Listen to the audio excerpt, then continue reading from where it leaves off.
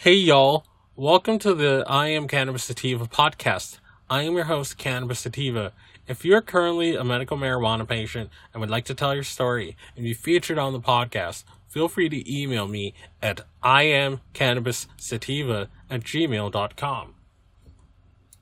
Hey y'all, hope you guys are having a good one. Mr. Sativa here.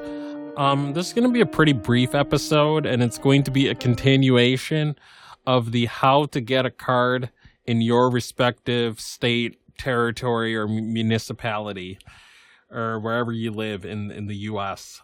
So today we're going to talk about how you get a card in the capital, the nation's capital, Washington, D.C.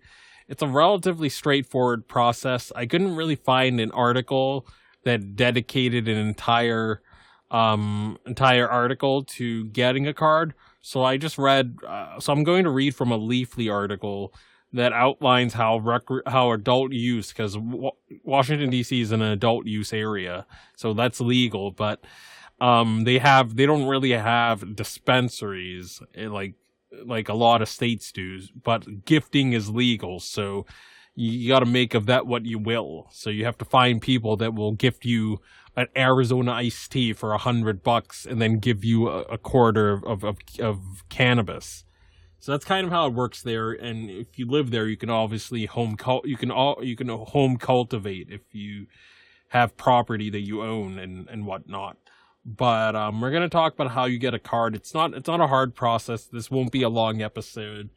And as usual, I'll put forth medical marijuana doctors that you could see if you live in the DC area. So let's get to it. How to get a medical marijuana card in Washington, D.C. Washington, D.C.'s medical marijuana program is quite flexible. While the program lists specific qualifying conditions, it also allows patients to obtain cannabis for any condition for which treatment with a medical marijuana card would be beneficial, as determined by the patient's physician. The first step in getting a card is to consult with a physician, physician's assistant, nurse practitioner, or dentist. These health professionals can issue recommendations to DC residents that allow them to legally purchase medical marijuana from dispensaries in the district. You may use your personal physician, but only if they have previously been verified by the Department of Health. As part of the recommendation process, you'll be given a recommendation number. With that in hand, you're ready for your first step, which is to submit your patient application to the Department of Health. The application consists of a headshot, photo ID, 2 forms of proof that you're a DC resident. There is also a $100 application fee, though low-income patients may qualify for a reduced fee of $25. For more information, see the Health Department's patient checklist. Application forms and more information can be found on the Department of Health's website. If you're in a hurry, it's a good idea to submit the form online, as the Department of Health will process your application faster. As soon as you receive your medical marijuana card, you are ready to purchase marijuana from any dispensary in the district. Be sure to bring your card and government-issued ID to one of the 5 dispensaries. End of article. As usual, I'll put resources for doctors you could see in the DC area.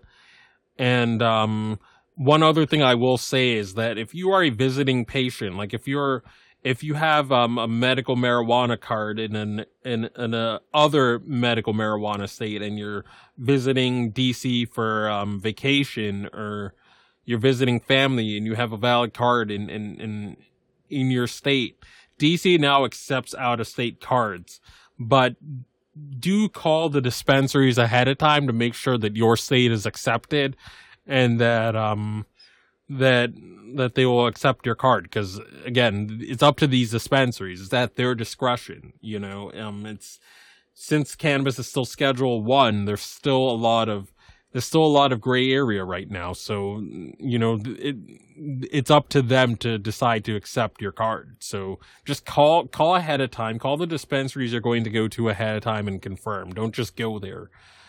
But yeah, wasn't going to keep this episode too long, and I hope you guys got a lot out of this. If you find yourself coming around often to my podcast and want to support and expand our humble little project, there are a few ways you can support us. We plan on doing big and humble little things with our projects, such as getting to trade shows, visiting other MMJ and recreational states, and doing on-field work. Supporting us helps us keep the lights on, pay rent, pay for hosting and equipment, and travel. And you can do this by going to www.anchor.fm/IamCannabisSativa podcast/support. You can also support me now on Patreon at www.patreon.com/ICSativa podcast. You can support the podcast for as little as $1 a month.